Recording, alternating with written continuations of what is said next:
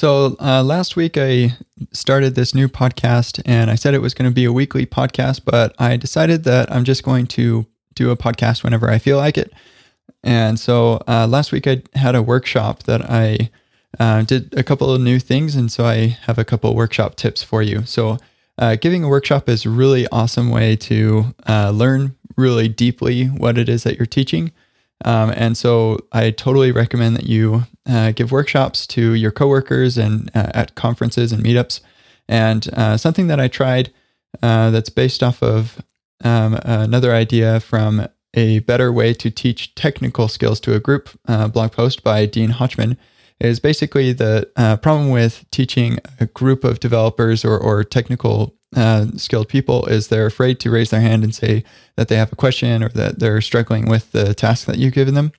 And so what Dean recommends is that you get Post-it notes and you have a green one and a red one. And while people are working on the task that you've given them, they put up the red one if they need help and the green one if they've finished.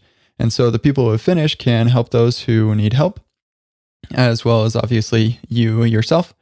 And it makes it a lot easier for people to ask for help because they don't feel like they're being called out or anything like that. So that was pretty effective for my workshop. Another thing that I did was I wrote out the instructions in the GitHub repo really, really clearly. I did it kind of like a blog post tutorial, and that was really effective for when it prevented people needing to ask questions and stuff. They were able to just look at the instructions, and the questions that they did ask were more constructive to their learning. So I thought that was useful. But the problem with that is then you have a ton of text prose talking about why we're doing certain things and whatever, and it can be hard to know what exactly you should be doing.